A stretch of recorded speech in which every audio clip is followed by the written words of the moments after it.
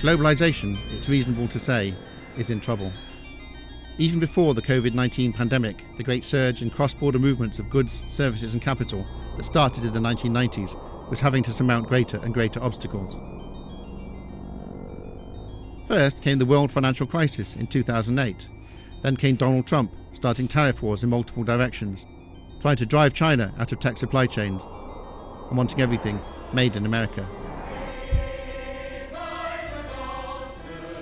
And now comes the coronavirus, a disease itself spread by cross-border travel, which is closing down large swathes of the world economy, causing international trade to collapse and leading to calls from politicians to bring production back home.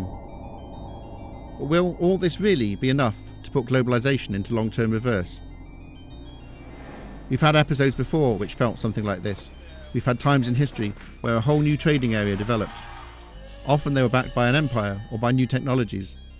Those systems eventually degraded or collapsed, but it took quite a lot, sometimes involving disease and even more so war, to destroy them.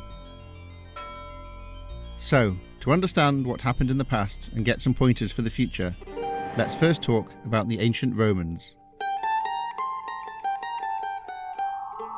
The Romans imposed their rule across much of Europe and around the Mediterranean. They traded mainly in grain, linen, wine, pottery. Even then, their trade extended indirectly as far east as China in silk. Now, Rome wasn't mainly a commercial trading empire, more a system of military occupation. But their most impressive achievement was constructing a supply system of grain to keep Roman citizens fed, the bread in bread and circuses. Much of the grain was grown in the Nile Valley and shipped across the Mediterranean. This was so efficient that by some estimates, ancient Rome grew to more than 1 million people. That's the same that London achieved 18 centuries later. Like many empires though, Rome overstretched. It was attacked by Germanic tribes, the Vandals and the Visigoths, and it collapsed. Europe splintered into a mess of unstable kingdoms who weren't always keen on trading peacefully with their neighbours. It wasn't until more than 700 years later, in the 13th century, that another empire arose to pick up where the Romans had left off. The Mongols. Step forward Genghis Khan, who brought the vast empire together. Now, we think of the Mongols as warlike, destructive types, and true, Mongol culture was top-down and militaristic. But at the same time, they created enough peace and order for long-distance trade to flourish once more. Historians call the era Pax Mongolica. They established the land route from Asia as far as China to Arabia and via ships on towards Europe. It was named after its most famous product, the Silk Road, but they also traded in jewels and precious metals and ceramics, and also in knowledge of medicine and science. But like the Romans, the Mongols' empire was too rigid to last very long. It split into rival kingdoms.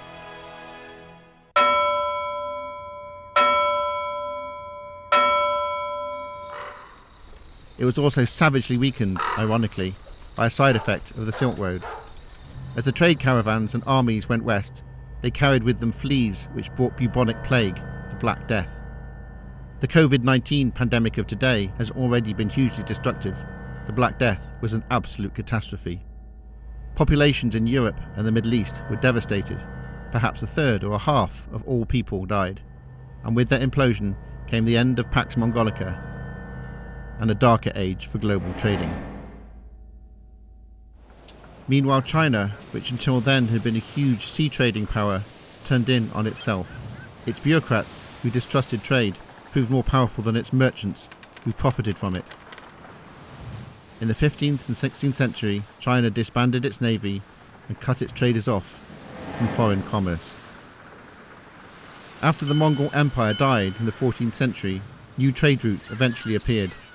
But these didn't grow into a unified trading system that spread across whole continents. European empires established trading routes with the Americas, Africa and Asia. But trade was generally limited to specialist goods like spices and cotton textiles. It was based largely on imperial monopoly and exploitation, including the slave trade, backed by a military force. And the limited technologies, sailing ship, communication by hand-delivered message, held things back. It was the 19th century when things really came together. New technologies made transport faster and cheaper. Railways and steamships brought the wheat of the American prairies cheaply to the bakers of Europe. The telegraph meant London could chat with New York. The first transatlantic cable was laid in the 1850s. Manufactured goods like iron, steel and glass flooded across the oceans, as did capital to build US railroads and cities, and migrant workers to seek greater opportunities. Currencies were linked to gold via the gold standard, keeping prices predictable. The first golden age of trade, from the 1880s until 1914, as it became known, wasn't just a secure trade route enforced by military power. It was globalization. It was the closest to a single market that, until then, the world had ever got. The system took quite a lot to destroy, but that happened with the First World War, whose destructiveness, of course, was reinforced by another devastating global pandemic, the so-called Spanish flu of 1918, and then the Great Depression. Soviet Russia and other countries turned toward dictatorship and self-sufficiency. Even democracies, led by the US, retreated behind tariff barriers. The gold standard collapsed. The first golden age was over. After the Second World War, the big democracies laboriously started to dismantle some of these barriers. But the next big wave of globalization didn't take off until the 1990s. Soviet communism collapsed. China opened up to international trade. Digitization and the internet revolutionized global supply chains. Financial markets were liberalized. Asia retook its former place as one of the great centers of business and trade. China started to rebuild the Silk Road to the west. A great surge of goods, services, capital, and a new phenomenon, digital data, started moving around the world. Everything from electronics to software to artificial intelligence. Then came the world financial crisis of 2008. After it came populism and suspicion of globalization. And then came Donald Trump and his trade wars and his trying to drive Chinese companies out of global supply chains, out of the technology sector, out of 5G mobile networks, and, ultimately, out of America. And now comes COVID-19. Coming on top of Trump, the pandemic was the last thing the global trading system needed. Trump could be on his way out of the White House by the end of the year. The effects of the virus and of possible resurgences and future pandemics will continue. As well as its direct effects in limiting travel, trade and growth, COVID-19 will give support to any politician, not just Trump, who wants things made at home, however inefficient and expensive, rather than bought and sold abroad. Governments are obviously focusing on COVID as a health crisis, their immediate aim being to save lives. Yet from the point of view of the trading system and the world's future resilience to shocks, their responses have not been impressive. They've slammed on export restrictions on medical kit, driving prices upwards and damaging trust in open commerce. The US and China have increased their rhetorical conflict. It will be hard for those two superpowers to sit down at a negotiating table and talk about reducing trade tensions after this. But, obvious though this may seem, we need to keep things in a bit of historical perspective here. Donald Trump isn't as bad as the Visigoths and the Vandals. He's not as bad as the Great Depression. We haven't had a major war between the big powers. And terrible though COVID-19 is, it's unlikely to match the Black Death that cut down huge swathes of the populations of Europe and the Middle East and helped to destroy the Mongol Empire. There are technological and economic forces that will resist the disintegration of international commerce. Digitization that spreads supply chains and data movements around the world won't be disinvented.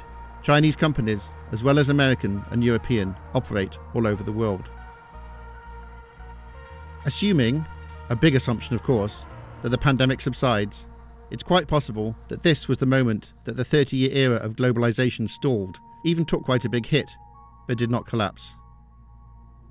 Of course, there are other actual and potential sources of disruption.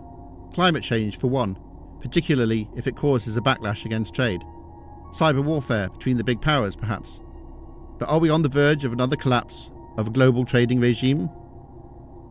Probably not yet.